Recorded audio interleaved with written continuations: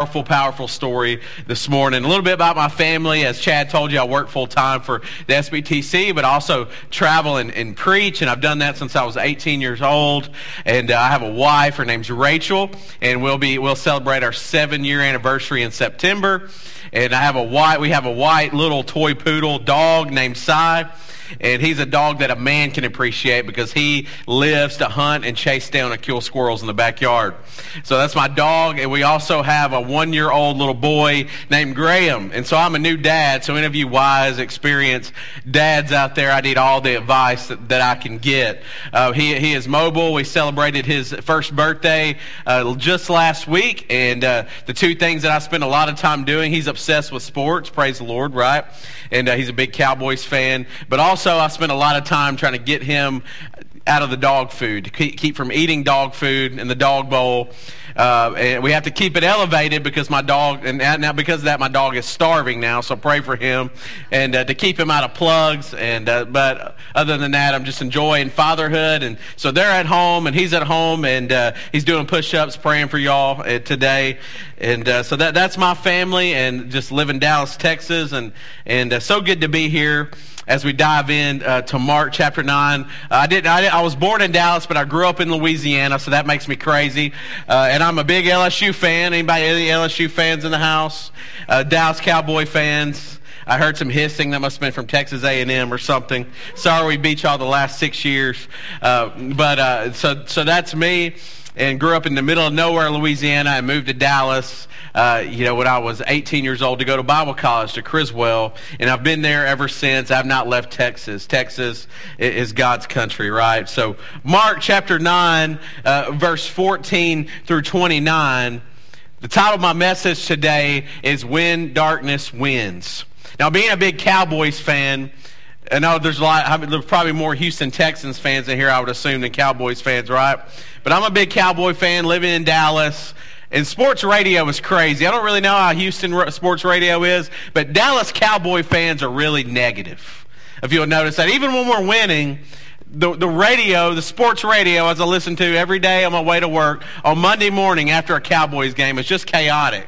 People are whining. People are griping. Even after we win, we're probably one of the most negative fan bases about our own team. But when there's a loss, it's a tragedy. Even if it's week 1, when there's a Cowboys loss, the sky is falling and Houston is rejoicing. It's every Monday morning. And so they always try to figure it out. The sky is falling. It's a crisis. Where do we go wrong? Fire our coach. It could even be after the first preseason game. We lost. What are we going to do? And so the gripe every year is how do the Cowboys not win when they have all this talent? How do they not win? What do they do? And everybody's solving the problem on the radio. How did we lose? It's an hilarious thing. They're doing impersonations of Jerry Jones. It's funny. So today I want to answer the question, what do we do in our culture when it looks like darkness is winning? What do we do when darkness looks like it's prevailing? Especially in the cases of these tragedies that we've seen in our public schools and the tragedies we've seen around our nation. What do we point to? So in Mark chapter 9, the Gospel of Mark's all about Jesus, the Son of God, and who he is and what it means to follow him. But what we see in Mark 9, which is really interesting, is we see people's reactions to Jesus. There's 3 reactions that you see to Jesus in Mark 9 when he begins his ministry and he begins to show people who he is and he begins to teach. And the first reaction that you see is that people are wowed and people are astonished and people follow him and people run to him broken and asking him to heal them or asking him to cast out demons. And we see disciples following him and him calling people to himself. You see awe and astonishment. That is a theme throughout the Gospel of Mark, that Jesus wants people to see that he's the Son of God, and he wants people to follow him, and he wants people to be in awe of him and to be astonished at who he is. The second one is indifference. You see people that say, this is just, the son of Mary and Joseph. It's just common to them. This can't be happening. And the third reaction is you see anger. You see people that hate him. You see people that reject him. And that's exactly what we see in our culture is those three responses to Jesus. And that's the three responses that you see in this room. You're indifferent, you're in awe and astonishment, or you're antagonistic. You're not a follower of Jesus Christ. But we see a chaotic situation happen here in Mark chapter 9. So let's read it together. It's starting in verse 14. In the Gospel of Mark. It says, when they came to the disciples, they saw a large crowd around them and scribes disputing with them. So set the context here. In the first part of chapter 9, we see Jesus take James, Peter, and John up on a mountain, and he unveils his glory, is what it said. Previously, it says that Jesus took him up on the mountain, and he was transfigured, and his clothes became dazzling white, that no launder on earth could whiten him. And in this situation, it says Elijah appeared to them with Moses, and they were talking with Jesus. So there's this big moment.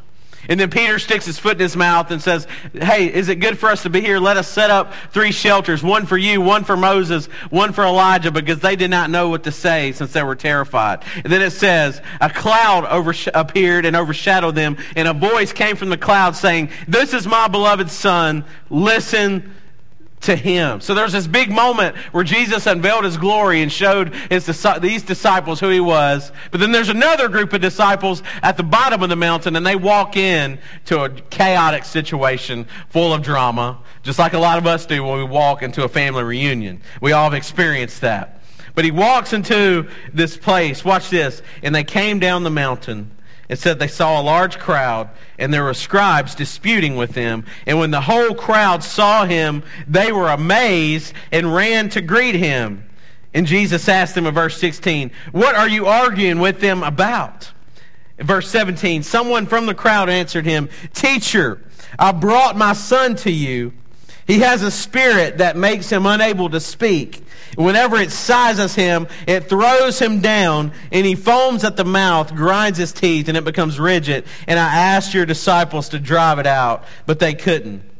And he replied to them, you unbelieving generation, how long will I be with you? How long must I put up with you? Bring him to me. So they brought the boy to him, and when the spirit saw him, immediately it threw the boy into convulsions. He fell to the ground. He rolled around. He foamed at the mouth. How long has this been happening to him? Jesus asked his father. From childhood, he said, and many times it has thrown him into the fire, into the water to destroy him. But if you can do anything, have compassion on us and help us. And Jesus said, if you can, everything is possible for the one who believes. And immediately the father of the boy cried out, I do believe, help my unbelief. And when Jesus saw that a crowd was quickly gathering, he rebuked the unclean spirit, saying to him, you mute and deaf spirit, I command you, come out of him and never enter him again. Then it came out, shrieking and throwing him into terrible convulsions. The boy became like a corpse, so that many said, he's dead. But Jesus, taking him by the right hand, raised him up, and he stood up, and after he'd gone into the house,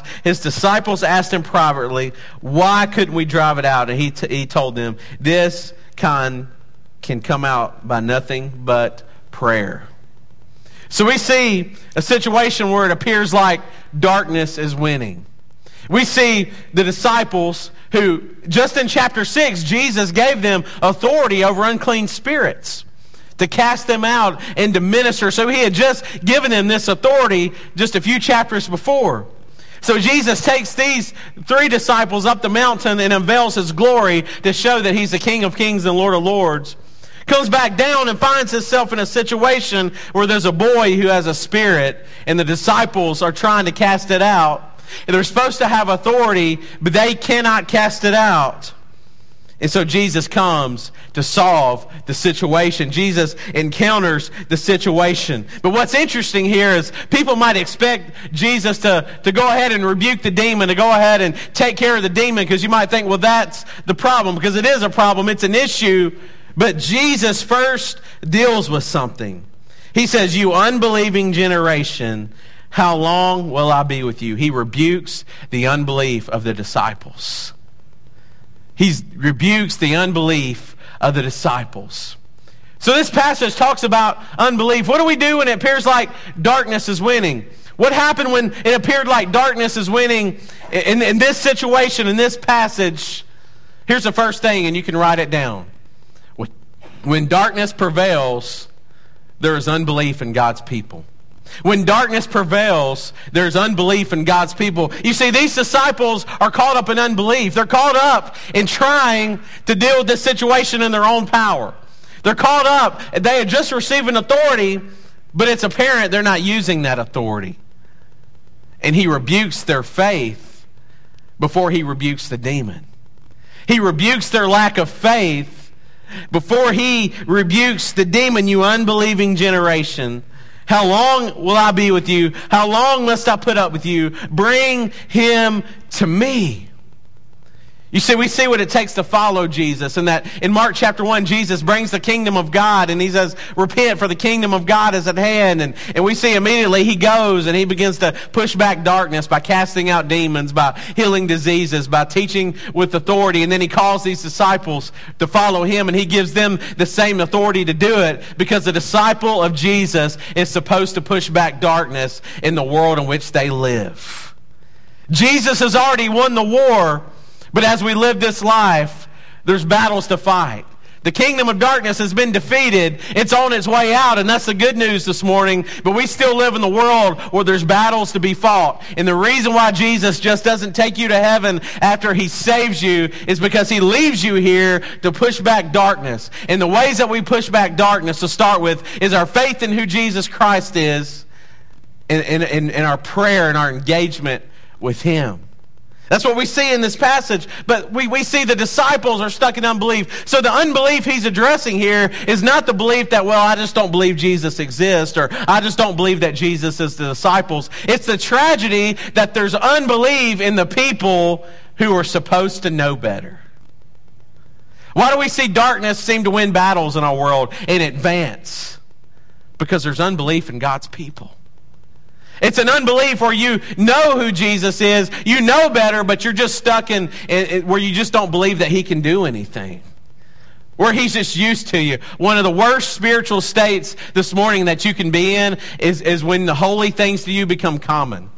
When you slip into a place where you're supposed to know better, but you slip into a place where you're no longer in awe of Jesus, you're no longer astonished by him, and you no longer believe that he can act and move into your world. You're just kind of stuck in a religious rut. That's my story. I grew up, my dad's a pastor. We got any preacher's kids in the house? My dad is a pastor. He was a pastor at a small Baptist church in Louisiana. I was there every time the doors were open. If there was we had a cemetery next to the church, and when they had meetings about that, I had to be there. It sounds exciting, right? So I grew up in the church. But I grew up knowing about Jesus, but not really knowing Jesus intimately. I grew up going to church services, acknowledging Jesus. Yes, I believe that he exists, but not really engaging Jesus, not being in awe of him, not being astonished. I remember sitting in church services growing up and looking at my watch and couldn't wait till my dad got done talking so I could go home and watch the Cowboys.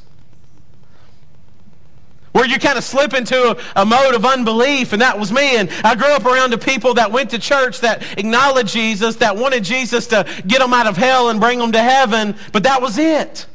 That's the kind of Christianity I grew up in, and I think that's the kind of Christianity that we see in our culture, to where you go and you acknowledge Jesus, but there's no engagement of him. You're not in awe of him. You're not astonished.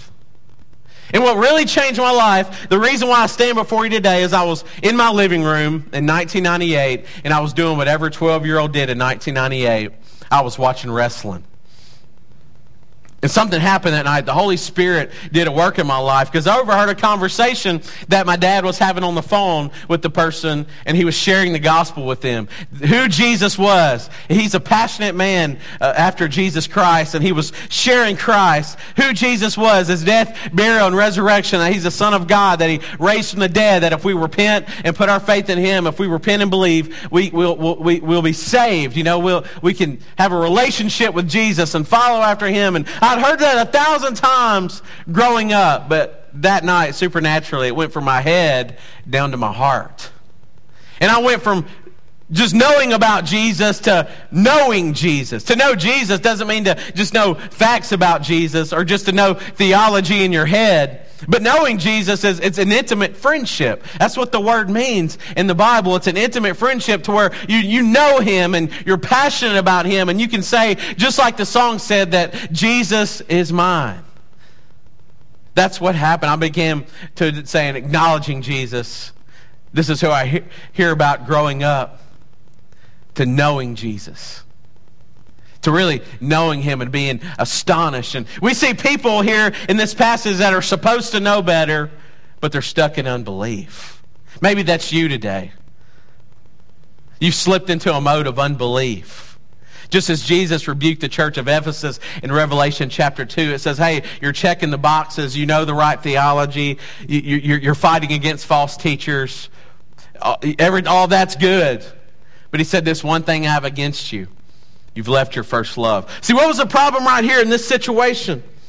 That the disciples at the bottom of the mountain didn't really understand the Jesus that was at the top of the mountain that unveiled himself to his disciples.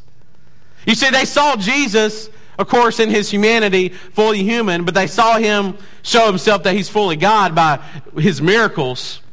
But they weren't up there with him when he unveiled his glory, to show that he was the king from the beginning, that he's the king over kings, and he's the Lord over lords.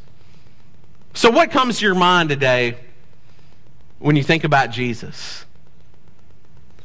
Growing up, I used to picture Jesus, before I really came to know him, the Jesus of the Scriptures, like the picture that was on the wall at our church. Maybe you had that picture on a church that you grew up going to, or maybe at your grandmother's house where it was a picture with Jesus who had long flowing blonde hair and blue eyes.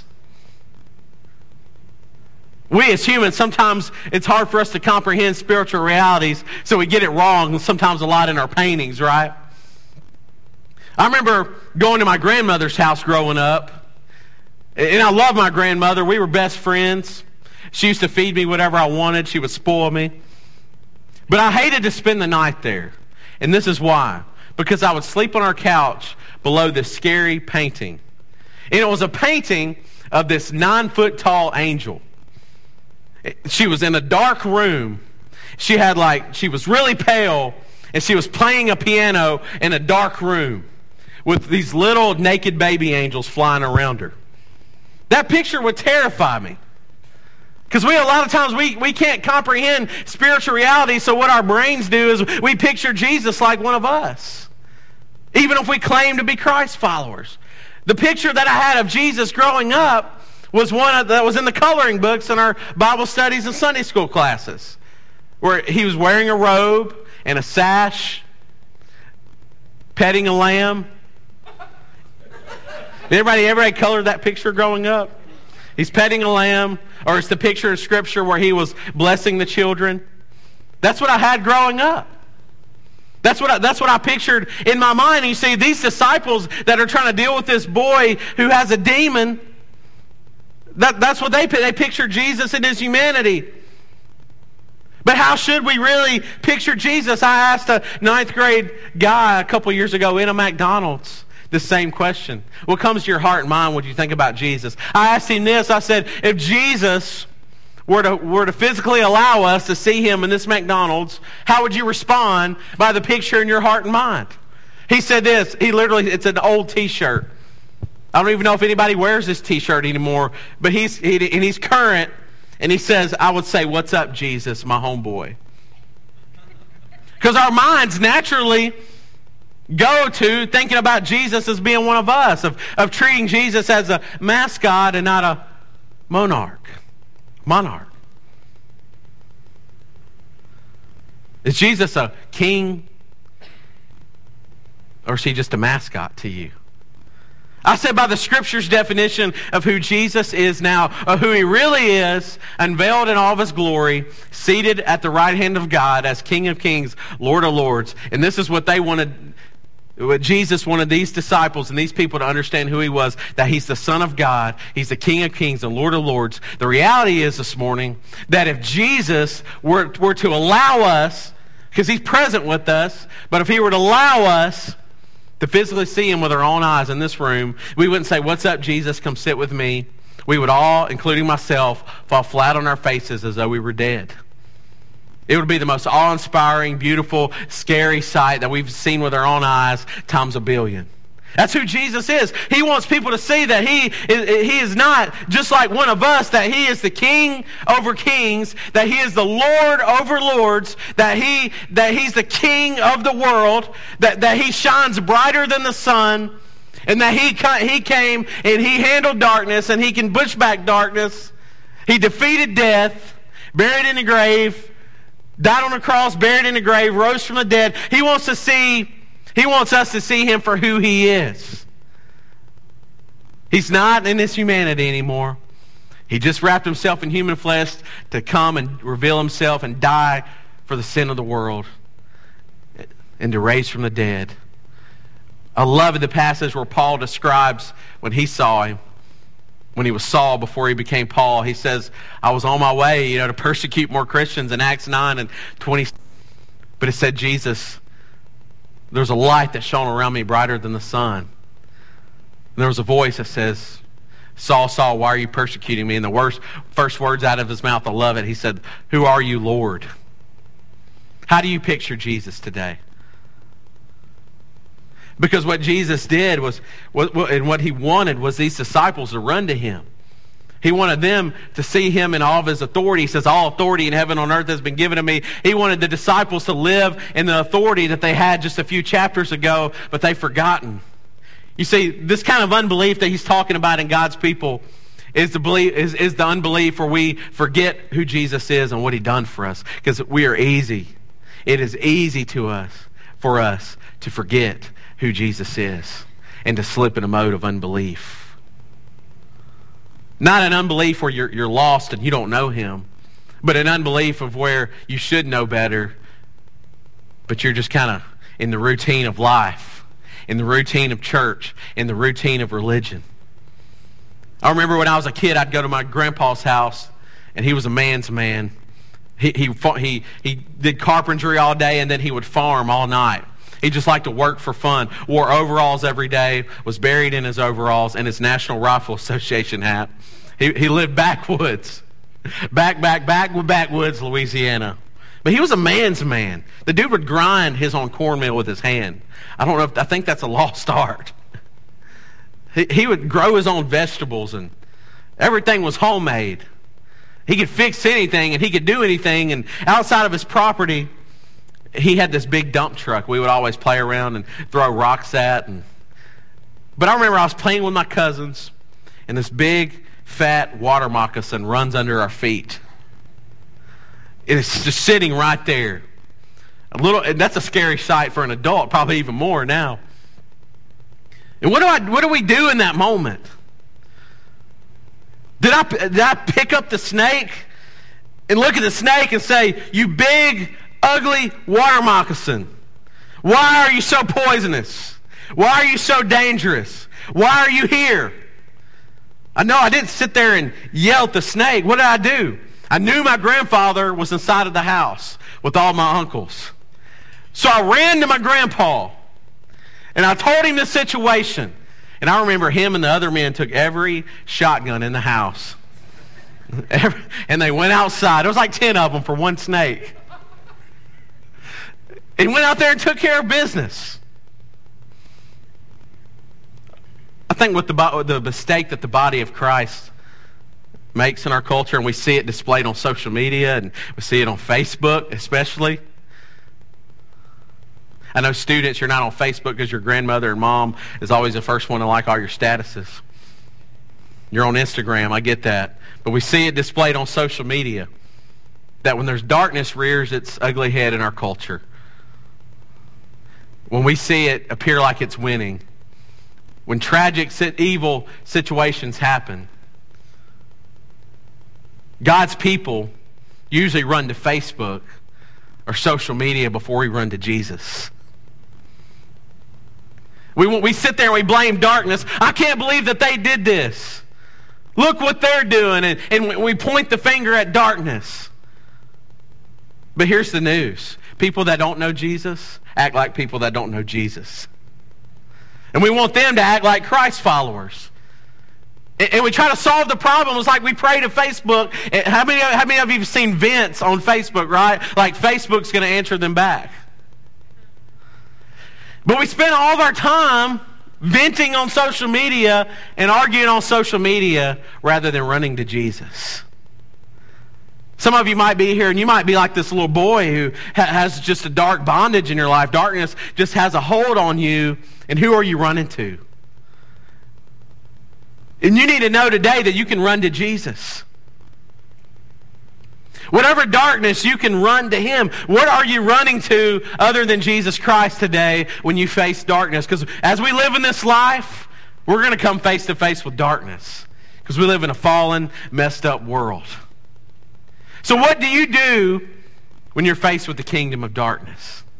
Who's out to steal, kill, and destroy you? Satan's like a roaring lion, seeking whom he may devour. He rebukes their unbelief before even dealing with the demon. You unbelieving generation, he says. So they brought the boy to him. And watch this. How does darkness respond to Jesus? We spend all of our time complaining about darkness.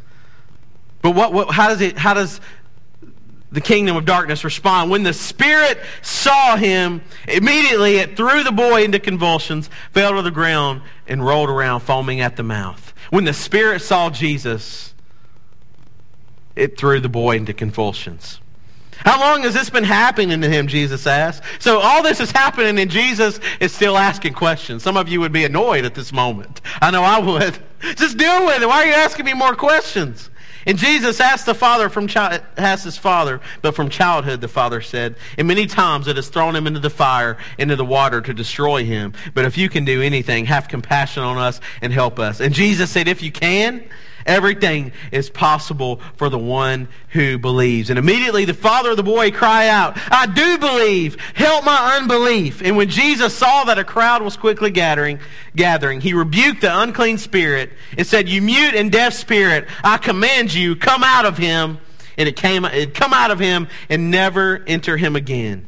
And then it came out shrieking, throwing him into convulsions, and the boy became like a corpse. So the people said, well, he's dead. But Jesus, taking him by the hand, raised him up, and he stood up. So Jesus shows complete domination over the demonic.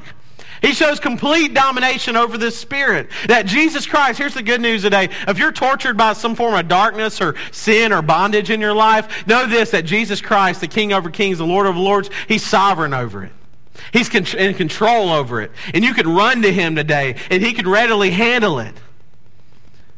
But in the middle of handling this spirit, he has a conversation with the dad, and the dad shows a different kind of unbelief than the disciples.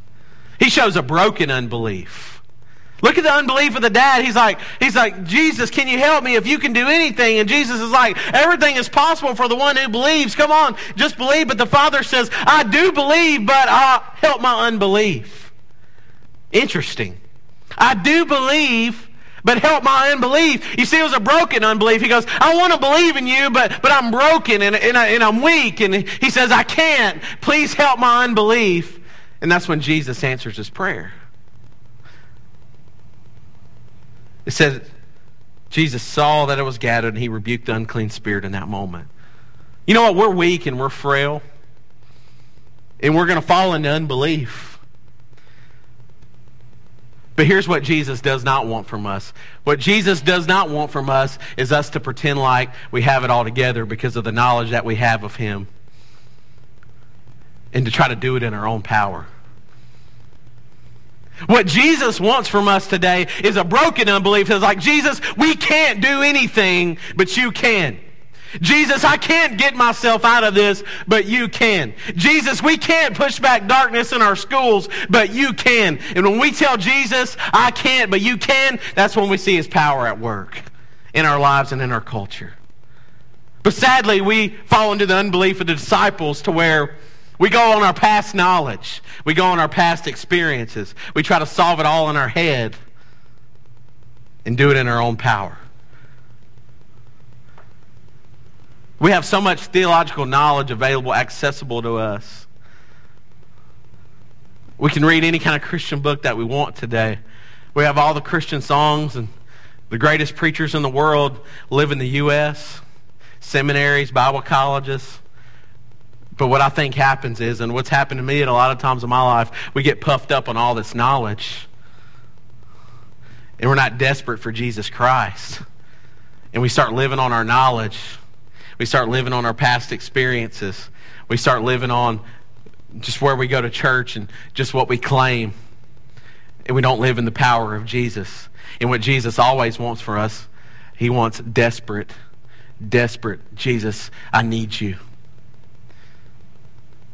If we're not in a desperate situation, that's a bad spiritual state, because Jesus always wants us dependent on him. And watch this. He deals with it, raises the boy up. Then he goes back into the house. I love it. He says this: after he had gone into the house, his disciples asked him privately, why couldn't we drive this out? What was the problem? They go back to the drawing board. What did we do wrong? Why couldn't we drive this out? And then Jesus says it, verse 29, this cannot come out by anything but prayer.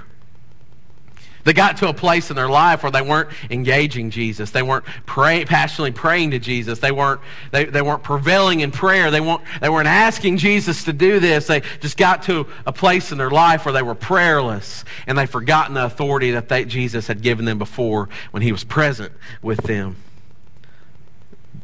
When darkness prevails, number 2, there's a lack of prayer. When darkness prevails, there is a lack of prayer. Every great awakening that's ever happened in the world has started by people of prayer, by men and women that were mighty in prayer. Every missionary movement that we have today has always started with people that just said, God, I need you.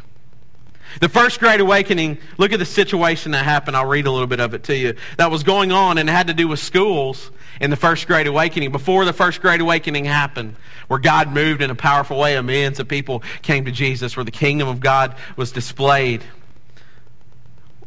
Check this out. The Chief Justice of the United States, John Marshall, wrote to the Bishop of Virginia, James Madison, and he said these words: the church is too far gone to ever be redeemed. I know I've even heard people say that recently. The church is too far gone to be redeemed. And Voltaire, Everett, and Tom Paine echoed, it says, Christianity will be forgotten in 30 years. That's the situation they were in. And then take the liberal arts colleges at the time. Here's how the schools were, the colleges were. A poll was taken at Harvard, and they discovered that there was not one believer in the whole student body. They took a poll at Princeton. It should be a much, much more evangelical place, and they discovered that there were only 2 believers in the student body, and only 5 that did not belong to the filthy speech movement of that day. And students rioted, it says. They held a mock communion at Williams College, and they put on anti-Christian plays at Dartmouth. This is the 1800s. There's nothing new under the sun, is it? It says they burned down the Nassau Hall at Princeton. They forced the resignation of the president of Harvard. They took a Bible out of the local Presbyterian church in New Jersey, and they burned it in a public bonfire. Christians were so few on campus in the 1790s that they met in secret, like a communist cell, and they kept their minutes and codes so that no one would know. But how did this situation change? It came through a concert of prayer. There was a Scottish Presbyterian minister in Edinburgh named John Erskine who published a memorial pleading with the people of God, Scotland and elsewhere, to unite in prayer for the revival of religion. And he's Jonathan Edwards. And the great theologian was so moved, he wrote a response which grew longer than a letter, so that finally he published it in a book entitled A Humble Attempt to Promote Explicit Agreement in Visible Union of All of God's People in Extraordinary Prayer for the Revival of Religion and the Advancement of Christ's Kingdom on earth in pursuant to Scripture and its promises and prophecies. The united effort of God's people in extraordinary prayer pushes back darkness. You know what? God is sovereign. He can do it all by himself. God doesn't need us. But here's the beauty of it. God chooses to use us. And God has set it up that he moves based off the prayers of his people. The more we pray to him, the more we see his kingdom advance. That's how he set it up, so we could be participants. He says this in John 14, teaching the disciples, if you ask anything in my name, I will do it, so that the Father may be glorified in the Son. He has set prayers up that way so that when we pray to him, we see him move, so that the Father may be glorified in the Son. That's not talking about material things where we say, God, I need $1 million in my bank account. In the name of Jesus, I will do it. It's not talking about that. It's talking about spiritual advancement, the advancement of the kingdom, the pushing back of darkness. Comes from the prayers of God's people. We saw this displayed. I direct student camps, and where Chad has participated the last several years and preached our camps.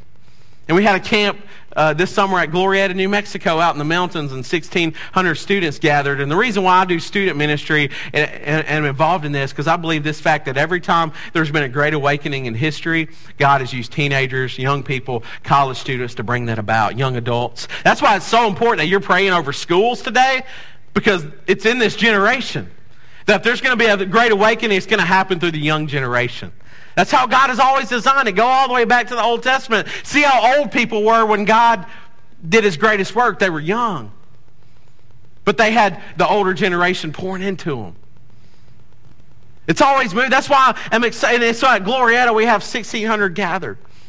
And we saw a huge movement of God, not just of emotion, but of a movement, to where kids today, weeks later, are still being baptized. The kids are beginning to lead their volleyball teams in Bible study and their football teams. Just reports are still coming in of the way God moved. It was just a huge harvest and huge response. And we have 3 of these camps, but the last one was special. And there was a breakout speaker who was calling out some darkness that students carry into camp and just dealing with some issues, because we have the student generation, the young generation, carries a lot more darkness into camp and into places than you realize, because of smartphones, because of I believe Satan has a full onslaught of this generation. But we saw God do things, and he said, man, there's a difference in this camp. What do you point that to? Well, there's a 63-year-old mentor of mine. We call him Uncle Bobby. He's a professor of evangelism and pastor, Criswell College. But Uncle Bobby is a man of prayer. He's been my mentor since I was 17. And if you ever go on a trip with Uncle Bobby and stay in a hotel room with Uncle Bobby, you're going to be woken up at 3 or 4 a.m. with him on his knees praying and calling out to God and asking God to move. And Uncle Bobby volunteered to come to camp to just walk around in circles all day, because he walks 10 miles a day. He can run faster than me, and he's 63 years old. But you see him circling the camp all day long. That's all he's doing is praying. You point back to the 63-year-old man that's prevailing in prayer. You know, a lot of our prayers today are reactive, when Jesus calls us to pray proactively. Think about the Lord's Prayer. He teaches us in Matthew and Luke, and he says, our Father who's in heaven, your kingdom come. Your will be done on earth as it is in heaven. Pray that you don't enter into temptation, right? Father, your kingdom come, your will be done on earth as it is in heaven. Give us this day our daily bread. Forgive us of our debts as we forgive us our debtors. And do not lead us into temptation, but deliver us from evil. But the prayers of the church today are more reactive. We pray after somebody enters temptation. Pray for them. They've fallen into sin. We pray after somebody gets sick. We always pray after the fact. But we never pray for God's kingdom to come, to move on earth right now as it is in heaven. God wants you and I to experience his kingdom on earth right now. And that can only happen through prayer. We pray proactively rather than reactively. And I believe this, that sometimes we let Satan set the agenda of our prayer meetings. We pray in response to all the things that he already does, rather than praying proactively for the advancement of God's kingdom. When's the last time you got by yourself and you just prayed, not over your meal, not just at church, not just before a sporting event, But you just got by yourself and you got on your knees and you just prayed proactively for God's kingdom to advance in your community, in your kids' life, in your life, in your family. Just praying for God's kingdom to come and for darkness to be pushed back. When's the last time you did that? At 9 p.m. every night, I'm usually sitting in my living room, and I'm always convicted because of my wife. Because about 9 p.m., she puts my son to bed. She rocks him first, puts him to bed. But I'm always drawn to go in as I'm watching Sports Center or something usually. But I'm always drawn because I can hear her voice echo out in the hallway of her praying proactively for God to rescue my son. Praying for him to be pure in his heart and mind, for God to send godly people into his life, and for God to save him at a young age, and for God to use him. And she's praying proactively. And he's barely a year old, and I'm always drawn in. When's the last time you prayed proactively? What about our schools that are riddled with darkness? I believe the schools are the greatest mission field on the earth. Even if you homeschool your kids at home, you need to be wrapping your arms around your schools and your community, because there's spiritual orphans there that need to be loved. And there's parents there that are lost in darkness. It's the greatest mission field. And Satan has reared his ugly head and had his way, as we've seen in our culture. But that's why God's people need to bring the kingdom of darkness there. Let's pray together today.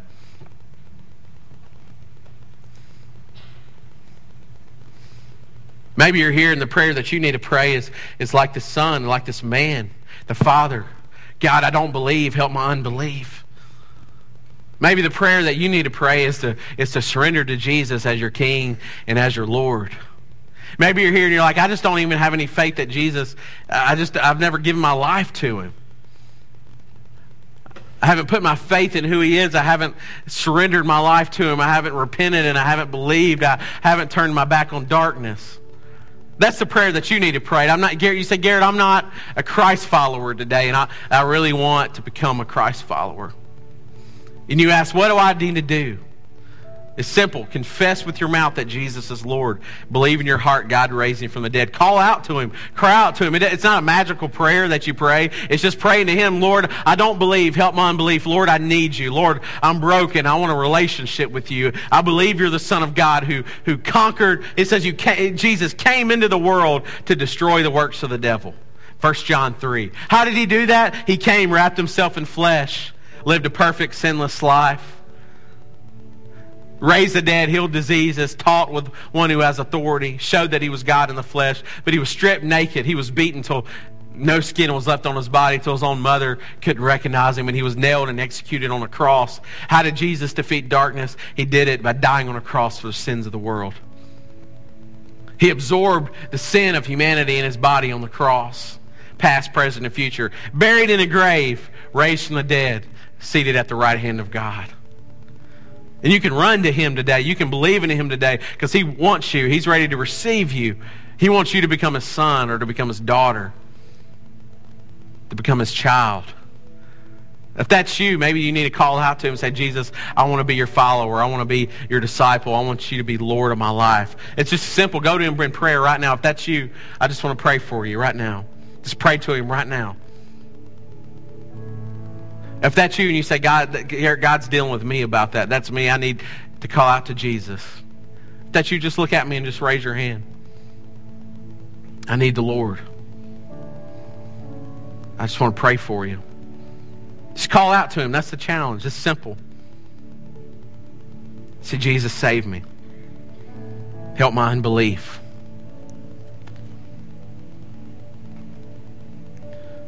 If that's you and you're calling out to Jesus, you can just simply, after you get done spending time with him, just simply fill out that Connect card in front of you with the information.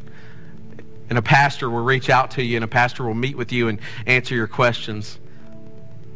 If that's you, just simply do that this morning. You say, I need Jesus. Just pray to him, fill out that Connect card. Pastors will connect with you. Maybe you're here and you're like, I'm a believer, I'm a Christ follower, but I've slipped into the kind of unbelief of the disciples where I don't really believe Jesus is working and moving, and I've just kind of gotten to a routine. I've kind of gotten into a rut, and I just need to get out. I need to engage. I need to engage Jesus in prayer, and I need to begin to engage the lost world with Jesus' mission in the kingdom of God. That's what he's called you to do. That's why your heart's beating while breath is in your lungs today. Because he's called you to push back darkness until you meet him, to make disciples, to share the gospel.